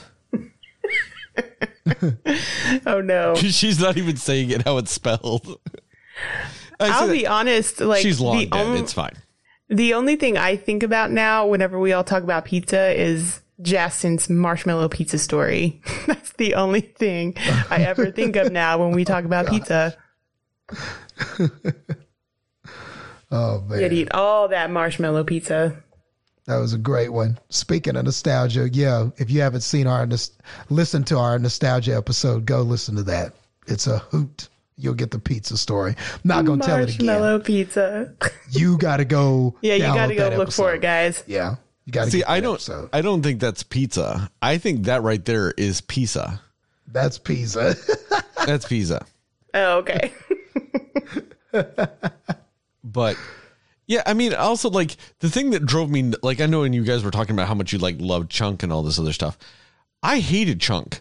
And the reason being is because like when he finds the car with the gunshots and whenever he like sees them like carrying the stuff and he's like freaking out and he's trying to tell him, they can tell him to shut up and he can't form words then. You know what I mean? Like right when they're walking into the restaurant, he's trying to get them to not go in. And like, the words can't come to him. He's like, no, I have to like not say the words because like there's dangerous people in there. Like then he has like a sense of fear. So he doesn't say anything. But when they're all huddled in the basement and the people that they now know, I guess they don't now know. I'm trying to think of it, but like these people, these criminals, these known criminals now at this point are upstairs. And the fact that they have a pizza, he can't shut up. Like, I get that they were trying to make that part of his character trait, but like, I just found it weird that at one point he can be so scared he can't talk or he understands to not like cause like yell or anything like that because there is danger. But then at that point, he's just like, they have pizza, pepperonis. Oh my God. You know what I mean? That drives me nuts. I hate those type of characters. And like, also like what kid doesn't know if you break something that's a bad thing in general? Just if you break something, especially that is someone else's, that's bad. Why the fuck doesn't Chunk understand that? He breaks that statue of Michael, or is it David? Who I don't know. He breaks the dick off, and he's just like, I don't understand the big deal. And then like later breaks that fucking water jug and shit, and he's like, oh, I hope it's not a rental. But like, it's just so weird to see a child not understanding that breaking things is bad. Because what's one of the first things you learn as a kid? If you break something, you hide that you broke it. Like we all know that. Yep. Yet he's like 9 and doesn't understand breaking shit is a bad thing when it's not yours. It just does not compute in his head. I just find it weird. And another thing with him, back to the fat shaming that Heather is talking about. Yeah, that is uncomfortable now. And when you go back and watch this old stuff, you know, kind of like in America's Sweethearts, where look at Julia Roberts when she was fat, look at her eating all the time. Now, that stuff now just does make you uncomfortable. Like just the whole, hey, he's fat, so watch him trip around, or look, he's funny, look at him lift up his shirt and jiggle himself. Isn't that funny?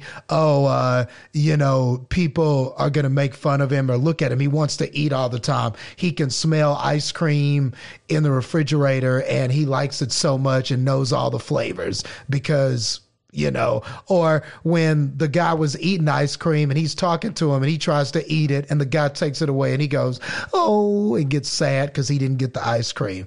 Yeah. Like when you see that stuff now, it is uncomfortable. And you just think about like how far we've come with that. Like now, you know, a lot of times fat shaming is called out when you see it, but man, that has just been one of those long-standing film traditions that just has lasted so long, you know, and I'm glad to see that is, I don't think it's completely gone, but I am glad to see that making its way out of movies more.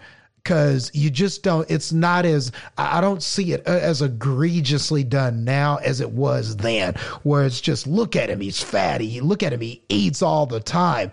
I mean, they just, and yeah, just like that. And even at the end with the pizza, back to that, everybody else is hugging and stuff, and he's got to be brought a pizza, you know, like it's just.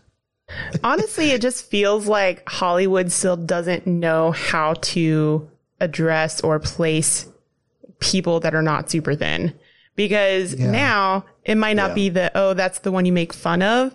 but it'll be this has to be the comic relief person because they're fat or whatever. Yeah. So it's just kind of like they still don't really place, they can't place somebody who's overweight or not super thin as just a normal person in the story. Like you just don't really ever see that. So it just feel like they don't know how to place somebody who doesn't look like the standard quote unquote of what you think good looking or whatever normal person would look like. It's interesting. It's almost like they want to like make up for the whole fat shaming part of what the 80s did a lot of by making it, they'll be a main character, but they're going to be the comic relief all the time or whatever. It's like they're just never a normal character or like a main love interest. So it's interesting.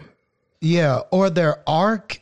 Usually, if you think about it, their arc is usually something superficial. Oh, the fat girl can actually get all the guys. Or it's like, you know what I mean? Right. It's, or they do something unexpected that's a surprise to everybody else because it's a fat character. Or they do something athletic and everybody's like, they actually did that. Or everybody's running and then everybody's surprised that the big person beats everybody there or something, right. Like sometimes even in those movies like that, you're right. Like they may not fat shame, but the person's arc is dumb, or it's like their arc is, oh, look, they can surprisingly do this thing that normal people can do. And that's still insulting when you see it. It is. It's why I love Lizzo so much because she breaks all of that. It's great. But at the same time, I mean, that is the problem with anything that is just not, in all honesty, like an atypical white male character. You're so right about that. I mean, it's a very recent thing to where it's just not like, just having the token black friend or the token just any minority group friend. Even women in movies, like when it's like, girls' night or something. And I'm not saying the movie Girls' Night or anything like that, but I'm just saying a girls' night movie. It's still just nothing but stereotypes. That's so true. Yeah. They have a hard time writing, a lot of this stuff. And well, granted, now that is changing. Mm-hmm. It's something that is just not even just strictly to like, where the character used to be fat shamed and now they're just like, they've transitioned to the comic relief. That's still just a problem with any minority group whatsoever. Yeah. Yep. Like, you're right. I mean, one of my biggest complaints about the show Riverdale now is that like, at first it was like cool that like, they had like a gay character, but it so quickly became tokenism with that. Like, this is the token gay character. Mm-hmm. And it's like, they go through these weird things instead of them actually just having normal relationships with people or anything like that. They tokenize it and it just becomes so fucking weird at this point. Like just the idea that you can have a gay character just be a normal character who happens to be gay just escapes them. And it's crazy because at least I think it's crazy because the showrunner and for that show is a gay man himself. And he still writes the same tropes as that. And it's just one of those things, though, that if you go back in time, though, and look at some of the stuff, like that happens to just all kinds of ethnic groups or anything like that. Whenever they're writing stories that even like be for themselves, they placate to essentially the like old ass white men that are the ones that have the control over whether or not their show or movie gets made. So if they don't write the characters even that they identify with as these specific roles that Hollywood or these executives thinks they should fit, then they feel like their script or whatever is not going to be taken seriously and they don't have a shot. So they tokenize everything. And it's just incredibly weird to see at this point. Like even going back in time, like we've talked about very much lately, because we have done some older movies and stuff like that now, that it is like how some weird it is, like seeing the changes in like humor dynamics and racial dynamics and all these things throughout like the last 40 years, essentially, because I think the oldest movie we've done, I think, is from 1982 so far. And just seeing the change. So that's, I mean, let's just give or take 40 years, because you got to think about when the movie was written and then made and all this other stuff before it was released. So just over the last 40 years, we've even then seen a drastic shift in what's acceptable and what's not.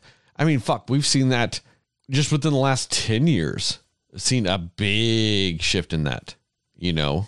So it really is kind of crazy, like how that's changed our viewing patterns or what bothers us now about going back and looking at older movies versus what it would have 10 years ago. I mean, in a lot of these things, I'd argue 5 years ago. I think there are things they were doing in movies 5 years ago that they wouldn't be caught dead doing now in some of these bigger movies. Yeah. Well, leave it to Goonies to get us into the social dynamics of tokenism and minority groups in movies. I know. See, that damn pizza. It's all about that damn Domino's. See, and that is kind of back to what you were talking about with the whole fat shaming thing. He's the one that gets the hot and fresh 8:30 Domino's. Yeah. Also, another life hack. If you like Baby Ruths, you should instead try a chocolatey payday. I mean, they're both the same thing because a payday is traditionally a Baby Ruth without the chocolate. But now they have chocolate covered paydays. I argue it's a superior product because the caramel in a Baby Ruth is a very sticky caramel, whereas in the caramel in a payday is a lot of a softer caramel. Doesn't stick to your teeth. It's a much more enjoyable candy bar. Nice. See, I would be down for that because I don't like stuff where there's just caramel and nuts or just caramel and I need to have some chocolate with the caramel. Ditto. I think that's me. So like Snickers, love them, but yeah, I wasn't a fan of Baby Ruth, but Payday sounds right up my alley. But yeah, chocolatey payday. Because it's, and I don't know if you've ever had them, Justin, but have you ever had a Junior Caramel? Okay. So, I mean, it's the same company that makes Junior Mints, but instead of mint, it's caramels. So essentially they're a different version of a Milk Dud, right? Okay. I love Milk Duds, but Milk Duds, that's a very sticky caramel. You eat like 2 Milk Duds and your mouth is like cake shut from caramel. Yeah. Whereas a Junior Caramel, very soft, no stickage. You just get all the caramel and chocolatey flavor. That's the best kind. Yeah. Exactly. Junior caramels are the superior product. They are almost impossible to find now because they lost. They lost to Milk Duds. I think it's just because Milk Dud had the more like catchy name and it comes in the catchy package, you know. Junior caramels look just like Junior Mints, except instead of being green, they're tan. Or it's like a brownish, like a golden brown. You know, a caramel color. But yes, and the chocolatey payday is very much the same way. Baby Ruth's very sticky caramel.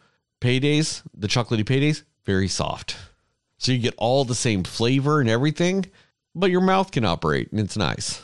Man, that sounds good. Now I want candy. See what they've done to me? I want candy now, and then at 8:30 I need a Domino's pizza. See what this has done to me? Hey, just bringing out your inner Goonie. And I don't want to be shamed about any of it. So there you Dude, are. no one's fucking shaming you, dude. I'm the one that's brought up all this shit. I'm not sitting here like, you know, knowing what a fucking chocolatey, you know, payday tastes like because I haven't eaten one. No, I've eaten the fuck out those. I've got a problem. Every time I'm at a gas station and they have those in the front, I fucking buy one. It's a problem. It really is. I get that, man. Sometimes if I see a Snick, man, it's really hard to ever turn, and especially now because it's because we're going into Halloween, so everybody has candy. Oh man, it's really hard around this time. Be careful, Justin. Your little sensitive stomach can't handle that much sugar, bro.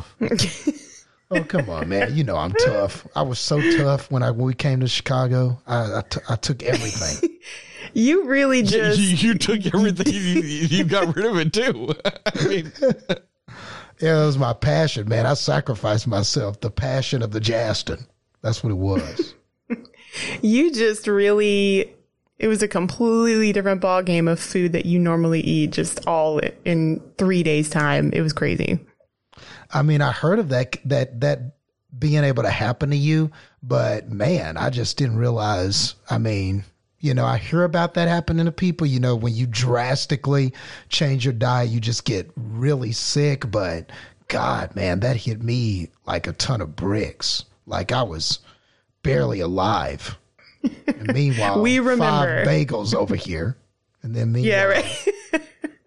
Hey, don't hate it because you can't hang, bro. one day I woke up and I was like, you know what? I'm going to try the 5 bagels. And I just couldn't do it. I walked up to them. There were so many different options, and some of them looked tasty. And I just couldn't imagine. I couldn't even imagine eating 5 of those and not dying. It's not that hard. It's not that hard. Justin, all you have to do, I just think it's funny. Essentially, 1 week of my diet almost killed you. I can eat the bullshit you eat just fine. I don't want to because I have standards.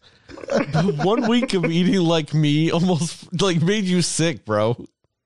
Man. I know. I mean, I know I'm not in good shape. I know that. And part of it's because I eat like that all the fucking time. But I'm a champ at it. I got so sick. Oh, Cinefans. Oh, I got so sick. That's so weird. I should be able to, man, but I feel like, man, I should be able. I mean, I work out. I should be able to handle it. I mean, I should have just been able to handle You're it. just too healthy, Justin. You're too healthy. That's the problem. That's what got you. I thought muscles make you tough. You healthy people can't fucking, you can't hang with those unhealthy motherfuckers. And you're not even as unhealthy as me. That's the funny thing. Like, I'm drinking the whole time too, and I'm smoking, and I'm doing all these other terrible things to my fucking body, not working out. And you're sitting there being all straight edge and fucking working out and all this other Still shit. working out every day. Still can't do it. Man, I'm doing the wrong kind of training. There's got to be a way that I could withstand your diet. There's got to be a way. You gotta eat like me, motherfucker. I mean, that's it. That's Get what on you those do. 5 bagels. I mean, I wasn't even there a week. I mean, I couldn't handle Literally, it was 3 days or 4 days. 3 days. I couldn't handle a weekend. I mean, damn. That's all you gotta do, bro. You can still do all your working out and all this other shit. You don't have to smoke. You don't have to drink, none of that. You just gotta eat like me for like a month straight, and then you might be able to hang with me. But that's the thing, is you couldn't even do it a month straight because you get like 4 days in and get sick again. I need to get back to my salmon and brown rice. Yeah. I think part of it too is probably like, it doesn't seem like you take a lot of like just vacation time. And people on vacations love to just eat whatever. And if you don't go on vacation a lot, you don't do that often either. So it means you need more vacation and you need more bagels in your life. That's all it is. Yes. Well, see, that's also what's funny about it is Justin's vacation eating splurging is still just my normal shit. I know. A splurge for me is just a Tuesday for him. Yeah, your cheat days are my regular fucking days. And really, it's not even really that, because even when I cheat, like I'll have that one meal and then I'm like, man, well, maybe that's the only meal I'll eat today. Or maybe I can have just a little bit, maybe I'll just drink something and I won't eat anything else. Like, I feel so guilty afterwards, and you're just like, I'll just eat. But the opposite for me, though, is that I can go a long time without eating now. I can go almost a whole day without eating. Have done it. I tried last week. I was like, let me just see if I can just not eat. And I didn't the whole day. I bet you can't do that. Oh, you'd be surprised. I mean, I mean, there are days that like sometimes I'm like, there are entire weeks where like the only meal I'm eating on a daily basis is dinner. Okay. I mean, my dinner, on the other hand, is vastly more substantial than yours. Because I'm like, oh, I didn't eat today. I'll have 4 cheeseburgers and some fries. God. Damn. No, I'm talking about just regular little hamburgers, not like from McDonald's. Like maybe like Junior Bacons or like Yeah. Well, like Yeah. just the single cheeseburger from McDonald's. You know what I mean? Oh, okay. I've done Nothing that before. crazy. Okay, Yeah. I was thinking quarter pounders. I'm not eating. All right, I could probably throw back 2 or 3 of Whoppers. those. I could probably throw 2 or 3 of those down. But like, no, I'll just get like 4 cheeseburgers and large fries. You know. Okay, I think I've done that before. Like 4 burgers, I could do that. Yeah, it's not like I said. It's not crazy burgers. It's just It's you know, 4 essentially little the cheeseburgers. equivalent of 2 almost because they're like pretty tiny. And if Yeah, it's but your still, only meal, it's a lot of bread. It's a lot of bread though too. True. Yeah. When you do it like that.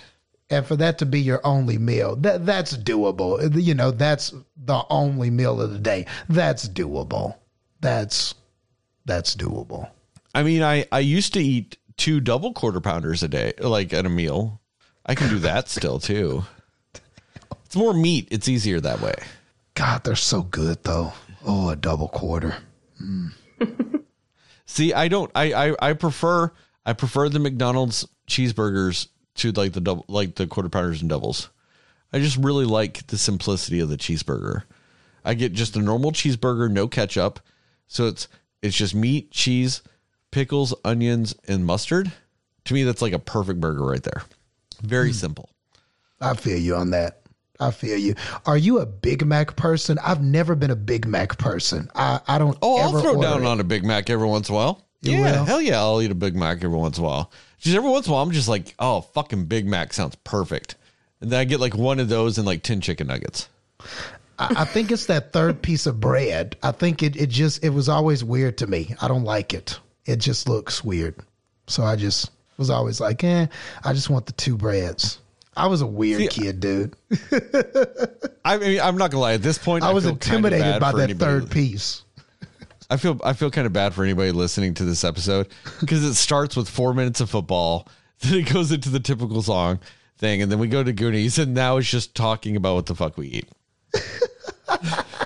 We have gotten off the rails when it comes to this Goonies. We really have. So I'm going to end this episode now.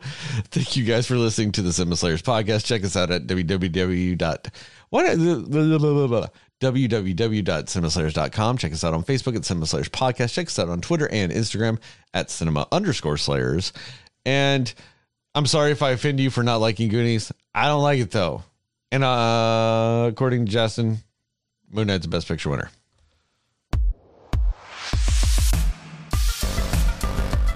So now we know the absolute worst thing about the Goonies is Chunk's favorite damn Domino's pizza. It ruined everything, including how we finished this episode. Except I liked that. I was fine with that. That was the one logical point I was okay with.